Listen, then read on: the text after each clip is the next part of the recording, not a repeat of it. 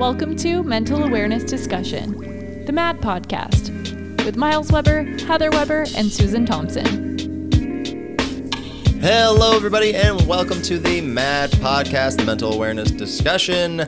My name is Miles Weber. I'll be your host for this podcast, as always. And as always, with me is my lovely co-host on this podcast and in life, my wife, Heather Weber. Hello, dear. How are you?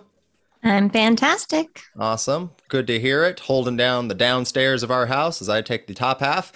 And we are always brought to you by Broken Drift Productions and Banana Bros. Make sure you follow them online on all the social medias at Broken Drift Productions and at AZ Banana Bros. Today I'm rocking the Cooking with Comedians shirt.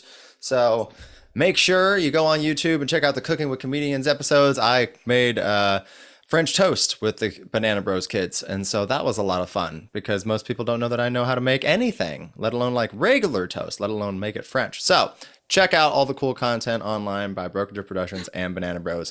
Today on our podcast, we are going to be talking more about PTSD, the many different faces of it. I am here with very hilarious Las Vegas-based comedian, Jay Devin. Jay, how you doing, man? Good, man. Can't complain. Right on, man. Thanks for coming on the podcast. We really appreciate you coming on and being willing to talk about post-traumatic stress disorder. Now, you said that you served in the military, so why don't you let everybody watching and listening know a little rundown about your military past? I joined the Marine Corps in 1989, right out of high school, and went through my recruit training and ended up in Desert Storm. Damn. Yeah. For about 7.5 months. I was in Desert Storm. Man, yeah. That'll do. Goodness gracious. And well, first of all, thank you for your service. Always, we're always very appreciative of anybody who is willing to protect our country. So yeah, I just do dick jokes, man. That's about my capacity for being able to, that's my threshold, man. So yeah. So yeah, man, more power to you, man. That's wild. But let's get into the PTSD aspect of things. And we usually like to kind of start things off by attacking from a perspective of what are some common misconceptions with your type of PTSD that you've either heard people talk about or discussed in the media or portrayed in the media. Are there any things where you've seen or heard and you're like, yeah, that's not what it's like? And then maybe you could shed some light on more what it is like. To be completely honest, I think that a lot of people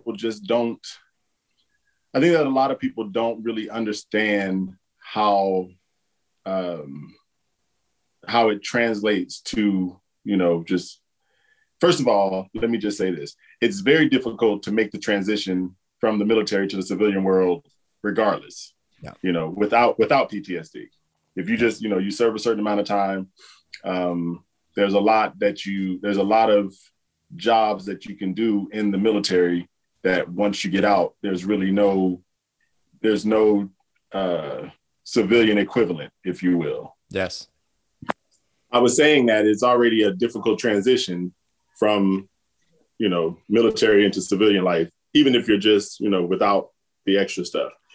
I don't know that I've ever really heard any misconceptions regarding PTSD. Mm-hmm. Other than the fact that whether people think it's real or not, mm-hmm. Which sounds weird, but yeah, people just don't think that it exists. They think that if you go into the military, that's just a part of being that's just a part of being a military member, and going to war and things of that sort. Unfortunately for me, when I came back, I didn't address mine right away. I spent a number of years. Well, initially, I just wanted to not have anything to do with the Marine Corps. And that was just based on my experiences. After Desert Storm, I came back stateside. I had some issues with racism in my unit, which soured me big time because as a Marine, one of the things that you hear all the time is band of brothers. That's basically what we are. So when I came back and I experienced some of the racism that I did in my unit, and then found out that it wasn't exclusive to my unit. There were so many other Marines, minority Marines going through the same thing. It soured me to the whole thing, which is eventually why I got out, after 7.5 years. So I didn't even address my PTSD. Mine was a series of events. My girlfriend at the time, I would have like nightmares, and I'd wake up, fighting. And she caught a lot of lefts and rights, in my sleep because of that. So much so to where when she started being able to hear me, having these dreams, and she'd wake up before, I could, lose it or whatever. Mm-hmm.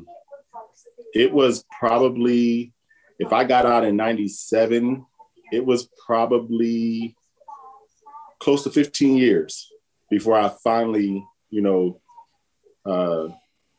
reconnected to the VA and got diagnosed with PTSD. Mm. So, yeah. Did you have enough support through the VA dealing with the PTSD, or was that a battle too? Initially, no. Yeah. Okay. Initially, not at all. Initially, I went through. So if I went back to the VA in 2012, that was kind of my reconnecting to the VA, and it was probably maybe 2015. So maybe like 3 years went by. And my case had gone through, so many different channels to get the diagnosis of PTSD. Wow. So yeah, they initially didn't even acknowledge it. And then, like I said before, I had to go through 3 or 4 different reps to finally have them say, okay, yeah, you have PTSD. Wow. And mine was,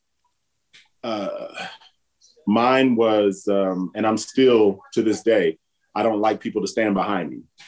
I'm very aware of people, like behind. That's probably my biggest one, is I don't like people to stand behind me. I'm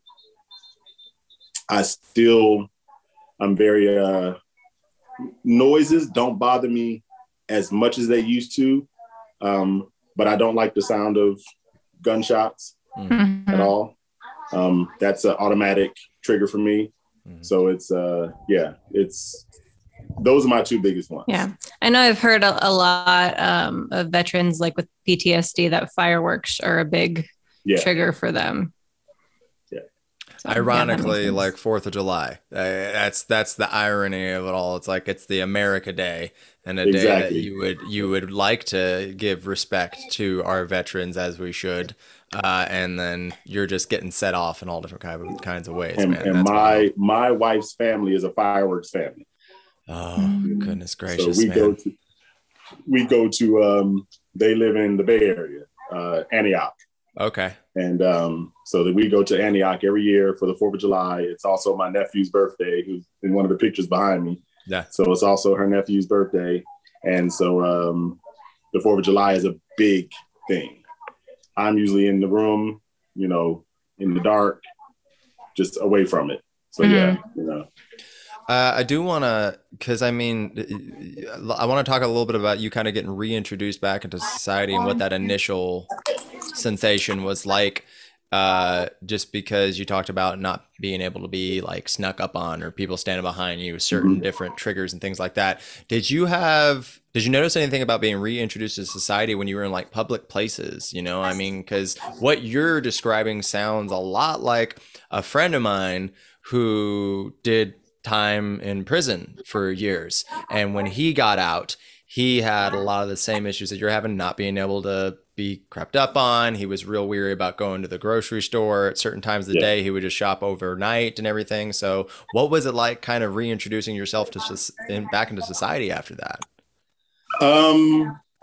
For years, and I was actually telling my wife this, for years, every room that I walked into, I would, like do a quick, Circle. Who doesn't belong here? You know what I mean? Like, why does that guy have on a jacket and it's fucking June. You know what I mean? So I'm like, everything, I see everything. And I still to this day have moments where I walk into a room and I can, you know, close my eyes, you know, and tell you what's going on in that room, you know? So that is probably the biggest thing for me was, that used to be the first thing I did when I walked into any room was just, you know, who doesn't belong here? Who might I have to, you know, be careful of in this, you know, in this environment. And it was everywhere I went. It was, you know, like you said, it was in the grocery store. It was at, you know, a bar I walked into. It was at, everywhere. Everywhere I walked into,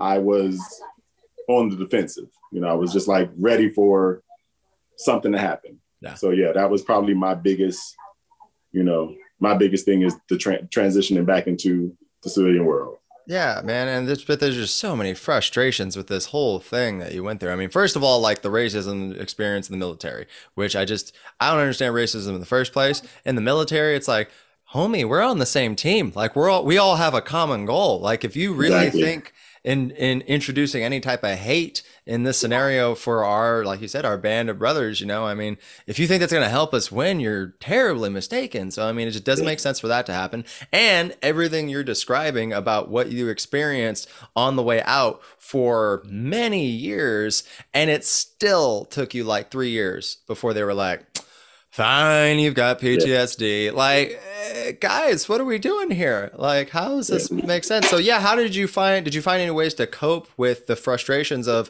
what is this that I'm experiencing? Is this normal? Like, did you see a therapist or seek any counseling or anything?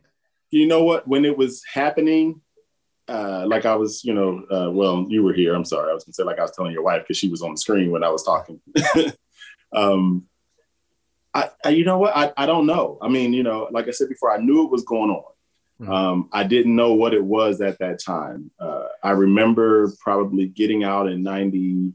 It actually probably started even before I got out, but I definitely remember once I was out, the dreams, you know, so every night I'd wake up. I still do, you know, it's not as bad as it used to be, but, you know, I can call my wife in here right now. She'll tell you that, you know, she's been hit a few times, you know, where I've just, you know, and she not, you know, she's now where she hears me, you know, mumbling or something. And then, you know, hell, there's a hole in our bedroom wall right now from about 3 months ago where I woke up and was, you know, sleepwalking and, you know, took a shot at the wall.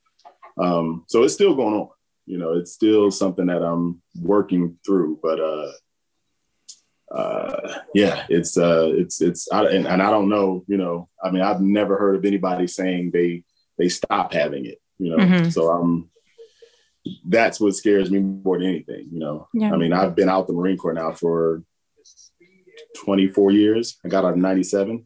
So 24 years, you know, and so I'm still, you know, and I mean, and if I want to go back even further than that, I left Desert Storm in 1990, you know, 91. So now we're talking about 30 years that, you know, I'm still here. Yeah. So, yeah, when you got out and everything started, did you talk to anybody else that was like in there with you that if they were going through it too, or did you just kind of keep it to yourself? I had a friend of mine who was there with me. He got out in 94, I think, or 95. He'd been in a couple of years before me. So he was in from 86 to 94. He did 8 years as well. He and I stayed connected when he got out. When I got out, he ended up committing suicide in 2001. So he never recovered. And, you know, it was just, so, I mean, and I don't think I've really talked to anybody other than, you know, my VA rep. I've been in therapy myself now for, you know, or had been in therapy for about, on and off since I was about 31. So about 19 years, I'll be 50 this year in November. So 19 years I've been in therapy myself. And so I've talked to my therapist about it, you know, but no other soldiers I've really had a chance to talk to. Here and there, you know, I've had conversations with different guys at the VA and stuff, but just, you know. Yeah. I mean, that we know, we have a friend who was in the Marines and he served, and he's got the situations where like him and his wife have said where she's woken up and he's like got her around the neck and she's like got to slowly talk him down and like bring him back to reality and everything. And so, yeah, this very much so is a common thing. The process of getting a good therapist, I think that's also something people kind of sleep on and don't understand that process. People think like you go into therapy, you just walk right in, you're like, this is dope. All right, let's start working on some shit. And a lot of times it's not the case. You know, sometimes you got to have a lot of trial and error and really like work with a therapist that you connect with. But also I know like in the Black community, it's really difficult to find like Black mental health professionals, or at least now I'm seeing more and more start to get into it. Now. More and more now. It's becoming a more prevalent thing. But can you shine some light on your experience on getting linked up with a good therapist? Was it difficult for you? Initially it was, and you reminded me of something else that I wanted to address. A lot of times with PTSD, what also happens is that, you know, most of us come into our adulthood with trauma already. You know, our parents, you know, whatever. Some, you know, maybe you were molested as a child. You know, I went through that. My mother was an addict, so I already had trauma before I even joined the Marine Corps. And then to top that off with PTSD, exactly. So now it's just this, you know, this downhill, you know, shitstorm of, you know, by the time when I was 31, my oldest son's mother was the one who suggested therapy for me. And up to that point, again, as you said, you know, therapy in the Black community it's a topic that we don't talk about. You know, we pray everything away. You know, we're like, oh, facts. You know, there's nothing wrong with him. He just needs Jesus, you know, whatever. So we pray everything away. There used to be a lady in one of my neighborhoods I hung out a lot in when I was growing up in Northern California. And she was just like, I ain't nothing Jesus can't fix. You just need to put a little bit of Jesus on that. And I was like, I mean, like, can we put something else on it? Like, maybe let's just try something else. And then maybe if that doesn't work, we'll call Jesus in. But like, let's try another thing first. So that's wild, but that's right. It's an open wound. I don't know if Jesus is going to be able to fix that. We'll see, yeah. So of course, you know, I ran into that. Shout out to my oldest son's mother, who, for all the issues that we've had, if not for her, you know, I wouldn't have started the process. And so my first therapist was white. He was very good, but I just didn't, he just didn't, we just never really connected, on a clinical level. He knew, he was very good on a clinical level. But as I got further into my therapy, I moved and then had my second therapist, who was an older white woman, probably in her mid 60s or whatever. And she was also someone who had gone through the movement with Dr. King and all of that stuff. So, she was able to relate to me in that regard, but still not, my first Black therapist, I was probably 41. Okay. So I had been in therapy for about 10 years. And then I had a Black therapist who I was seeing for quite some time. And I actually still wish I could see her, but, she's in LA. And she was the first one to really be able to understand me, I thought, on, the clinical level and just what it is to be, a Black person in America, a Black man in America, especially. And she probably was able to get I probably got the most out of my therapy with her than, all of my other therapists. Yeah.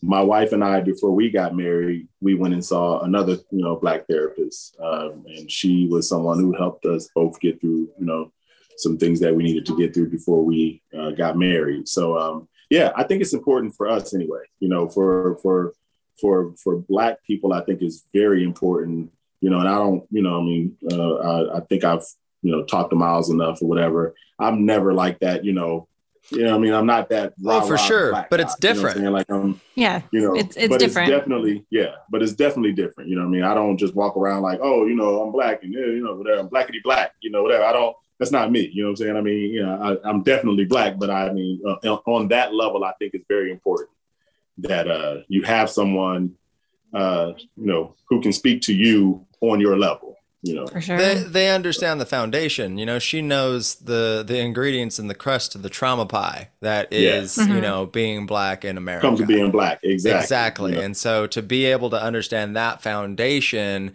I feel like have a way better understanding to link and connect with everything else, because it's an understood, oh yeah, I already know what you go through on the daily with just this part. So putting all this on top of it, it will, I think, and that's why Black therapists are so important for the Black community, to be able to help better navigate the waters. I mean, like, we could keep going to Black Lives Matter rallies till we're blue in the face. It's not going to give us the experience. We're not going to be able to be transported and grow up in a Black body in an area where things might be coming in out of you every single which way. So I'm glad that we're able to talk about this, because this is something that I've talked to white people about. They're just like, oh, just go get a therapist. I'm like, homie, it's not that easy. Exactly. Like, no, it's not.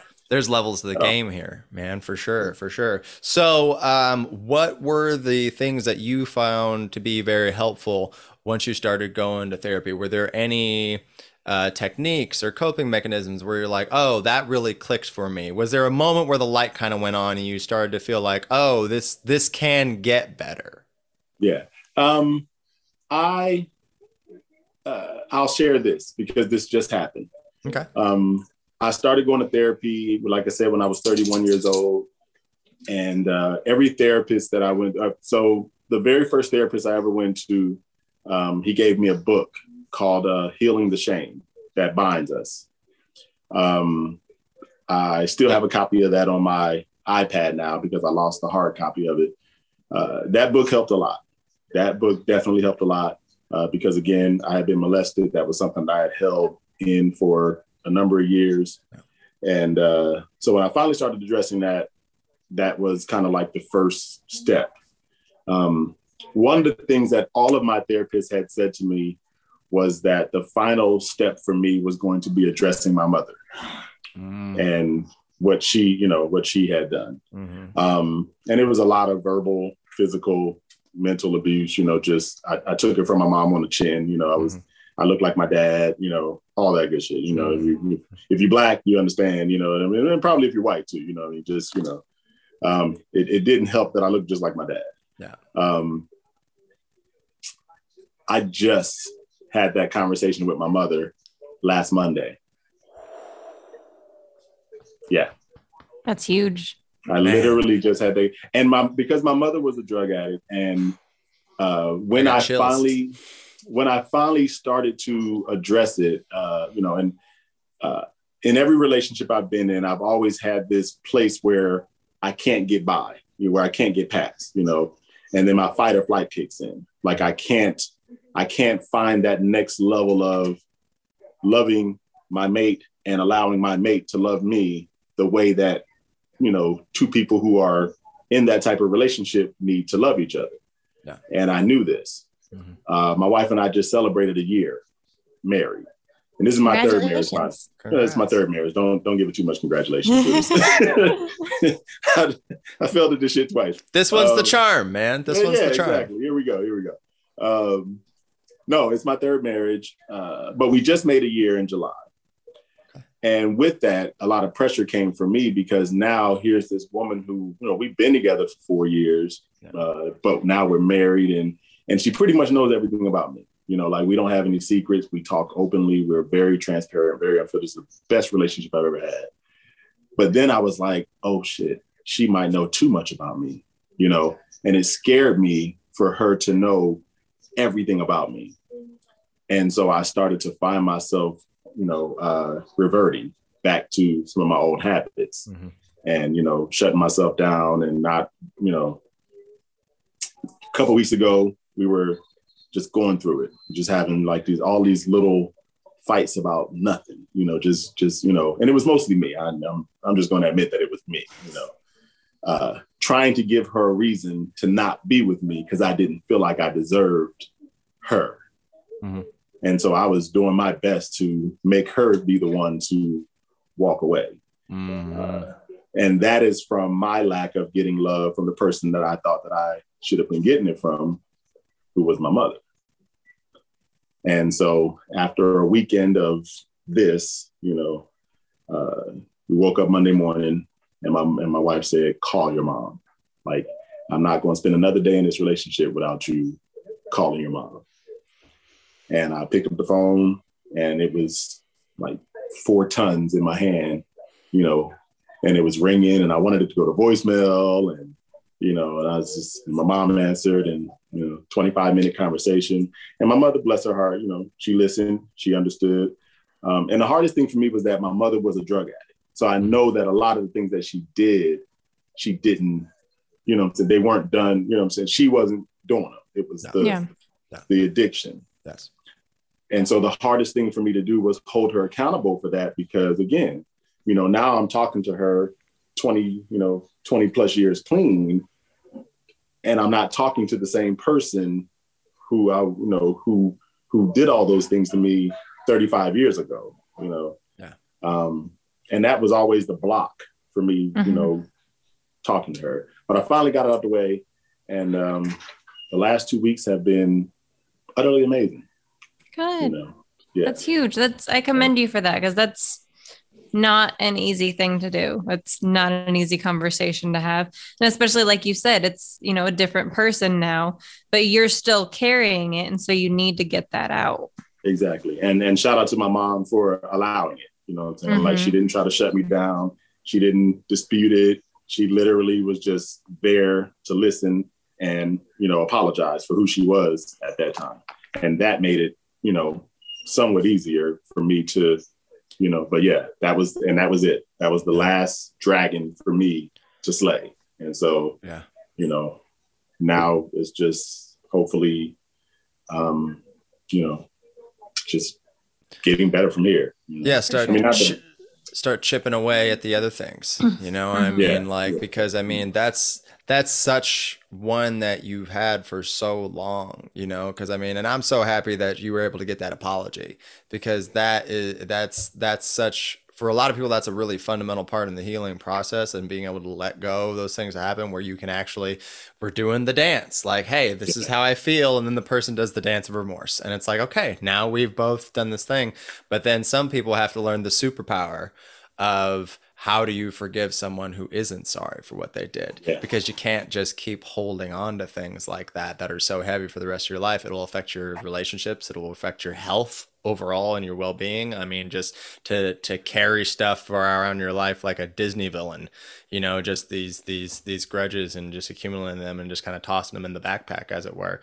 It's really hard, but I'm glad that you got that. And now you're seeing, like you said, it felt like a 2-ton brick in your hand, that phone, just being able to call, like, I know what this conversation is going to mean. And the fact that you now have left that conversation, that interaction feeling lighter, feeling more positive, the fact that your wife now, good on her for being like, this is where I'm at right now. This is a thing that needs to happen for me to be able to continue to go on, because she saw that it was going to be really, really helpful for you to process that and be able to work through it. And like I said, good on your mom also for being able to meet you exactly where you're at, man. That's beautiful, man. I'm so happy for it. It's funny that you mentioned the backpack because that's literally what it felt like, just even as I like immediately when I said what I had to say to my mom, it was like, finally, and, I'd been bent over all those years, what I'm saying? Cause I had this weight on me. And so I'm looking down here trying to navigate life from here. Mm-hmm. And as soon as it was over, it was just like, oh shit, this is what the world looks like. You know what I mean? And then the other thing, and I've been saying this for the last 2 weeks is, now I have to figure out who I am without the trauma. You know what I'm saying? Like, yes. I've created a pretty good life with the trauma. You know what I mean? Like I've done pretty damn good with the trauma. Marine Corps. Played a little semi-pro basketball in my heyday. Accounting for 25 years, stand-up comedy. Whatever. I've done pretty damn good without that. beautiful family, all the whole 9 yards. And now it's like, okay, who am I without the trauma though? You know what I'm saying? Like, I mean, how much more amazing can I be without the trauma? Mm-hmm. And I think but now it's also, I can't use that shit as an excuse anymore. You know what I mean? For years, it was always my sleeve card, just, oh, well, here's my trauma. This is why I'm reacting like this, or this is why I'm acting like this, or this is why I'm this. Now it's like, you don't have that anymore. Mm-hmm. Now you got to figure out how to navigate life without that. So that's been, my last couple of weeks has been just, it's been up and down, but, more up than down, but yeah. And I think it'll also be interesting for you to see what happens with your comedy now when you're not holding on to that trauma anymore. Because I feel like so much of comedy is, people going through trauma and turning that into humor. So I think that's also going to be interesting for you to see is how it shifts a different way now. Yes. Oh yeah, it's a process. Like you said, you had lived so long with the trauma and painted this beautiful life. We kind of become this character of ourselves. And then when that old version gets shedded, it is like a new rebirth of like, well, who am I now without this thing? And you didn't know how much you used to lean on that in your interactions and everything. So, I mean, it's kind of scary in a weird way that, you move forward and you're like, you feel this relief, but then almost like this nakedness of just like, oh, well, I mean, but you took away my cape. Like, I mean, like I felt like I had a little bit of like this fuck you cape, and I mean, now I don't have that anymore. And so, yeah, man, I think once you're able to kind of get your bearings in the new you, from there on, I think that there's nowhere to go but up as you keep on chipping away at things, man. Yeah. Absolutely. It's very exciting. What do you think as far as support, because that's always a big thing that we like to stick the landing with on our podcast, is when you're a person who has some type of disorder or some type of mental illness or something that's going on with you mentally, what do you think is the thing that made you feel the most support from your family and loved ones when you were going through things, just as a way of people on the outside looking in to be there for their family or loved ones who might have some type of PTSD, or somebody who knows somebody who served and is going through something that's similar to your cases that you've talked to us about today? What were the things that really meant a lot to you that people did to be there for you? I excuse me, I have to be completely transparent and just, I've never, I never shared, I mean, like, I think people knew, but just didn't, it wasn't until my wife, who, again, we met in 2016. And I was, 44, going on 45 when I met. So I'd never really even gave anybody a chance, you know what I mean? Like to really, to really help me out, if you will, or support me. But she's been amazing. She saw right away that I had, this stuff going on. And, I remember one of the very first times I had the nightmares that we slept on a night that we slept together. And she asked me about it, and I told her, like, this is what's going on, blah, blah, whatever. And from there, I want to say that, her goal was to get me through it. Her goal became like, how do we get you to how do we get you not here? So, I was already going to the VA. I'd already addressed all that stuff. But I got back into therapy. I had been out of therapy for a while. And so I got back into therapy with her, individual and, couples as a couple, leading up to us, getting married and whatnot.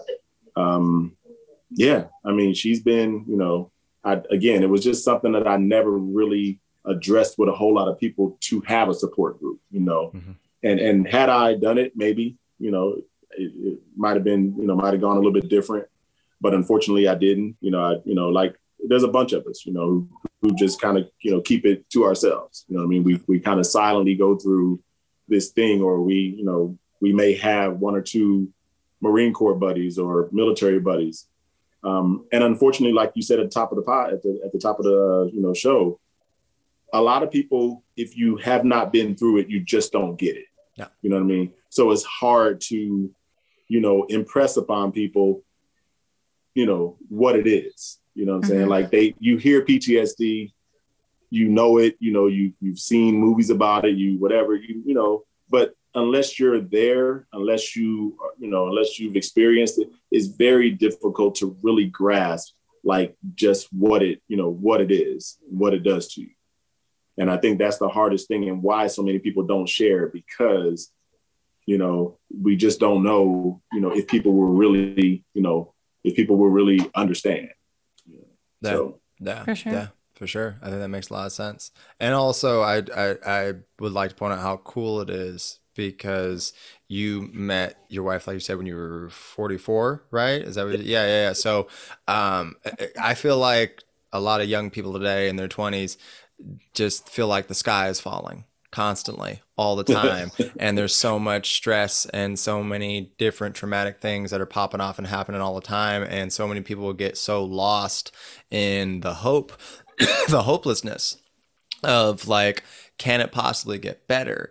But to be able to look at the whole grand scheme of your life and then to be able to say, oh, I kept on living and kept moving forward and kept trying to do better. And then when I was 44, that person walked in.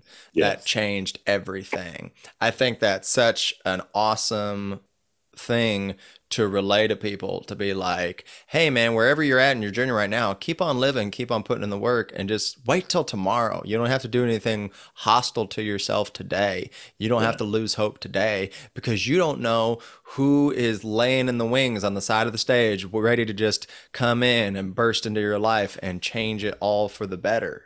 Man, it could happen at any age. Just keep on living. Keep, your eyes open and your ear to the ground, and that person's going to come along that will have a piece of the puzzle that you've never actually considered and contemplated before. So that's really, really dope, man, that you guys in your relationship, she's been able to be there and try and understand you. Because at the end of the day, we all want to be understood. Like you said, it's really hard to put it into words, and it, even if a person is incapable of actually understanding because they've never been through it, the effort, the actual effort to show up every day and go, no, how can I understand you 1% more today? Just 1%, I'd be over the moon at. Yeah. That's really love, man. That's dope. And I think that kind of like goes into what you were saying about a reason that you weren't opening up to people is I feel like also a lot of people weren't asking. I'd imagine when you got back and when you're going through things. So I think it's also, if you're not serving, but if you know people serving, ask questions and create space for them to open up to you. Definitely. Yeah. I think we're only now in 2021, almost 2022, getting to the point where people are going to be like, hey, how are you? Actually, like, really? Yeah. Like, no, not like that. Oh, I'm fine. Like, no. That's cool. How are you really? Oh, not okay. It's funny. It's funny that you mentioned that, because I actually have a bit that I do from a friend of mine who asks me, how's my mental? Oh. And I'd never been asked that question before, and I'm like, like, really, like this, and it just, but it makes you, but it's, and you can't just say, fine, what I mean? Like, it's like, how's your mental? Like, that nobody's ever asked me that, I was blown away. I'm like, what is that? What I mean? Just, it's, but it challenges you, what I'm saying? At that point, now you're challenged to go, you know what? How is my mental? What I mean? Like, just, so yeah, I think that's where we're headed, is that people are becoming more conscious of, people around them, where, we grew up in an era, again, I'm almost 50 or 30, late 30s, 40. Nah, my 30s. Yeah. Yeah. So, and we just grew up in an era where people didn't care. You know what I mean? We just, we went from people caring to people not caring, and now we're back to people caring again. Yeah. People cared in the 30s and the 40s and the 50s and whatever, and then somewhere around the 70s, LSD and heroin made us not give a fuck. Just like we don't care. And that lasted for about 40 years, and now we're back to that. We care now. And that's because now everything is, I for as much as I don't like the PC culture and all the stuff that's, kind of happened with that, I also do love the fact that, our generation, my daughter's age and these young cats now are embracing, they don't want to live like we lived for so long. Yeah. They don't want to hate, what I'm saying? They don't want racism. They don't want, to be discriminated because of their, sexual preferences and all that stuff. And so that's amazing to me that, that they're taking the torch and saying, look, you guys fucked the world up for the last, 50 years or so, now it's time for us to fix this shit, Yeah. And I love it. So yeah, That's definitely. dope. That's dope. We're coming in hot, man. We're changing the world for the better. Well, Jay, I want to thank you so much for being so open and honest and candid with your experience, man. I think this is really going to be eye-opening and helpful to a lot of people for a lot of different reasons. And so I appreciate you, man. Definitely. Thanks for coming on. Man. And let people know where they can follow you online so they can come out and check you out, man. Jay Devon, man, my name. JAYEDEVAN on all social media platforms, Instagram, Facebook, Twitter. You type in Jay Devon. I'm Googleable, I think. Perfect. It pop up, it'll send you somewhere. YouTube, Instagram, whatever. So, yeah. Yeah, check them out, y'all. And then, as always, I'm at Miles Weber Joker. And then Heather is at Bodies by Heather on the social media. And then we're at Mad Podcast on Instagram. So make sure you give us a follow, like, and subscribe and share to help spread awareness. Once again, Jay, thanks for being on, man. We appreciate you. Thank you so much. And y'all have a wonderful day, everybody watching and listening. And we'll see you next week. Bye, everybody.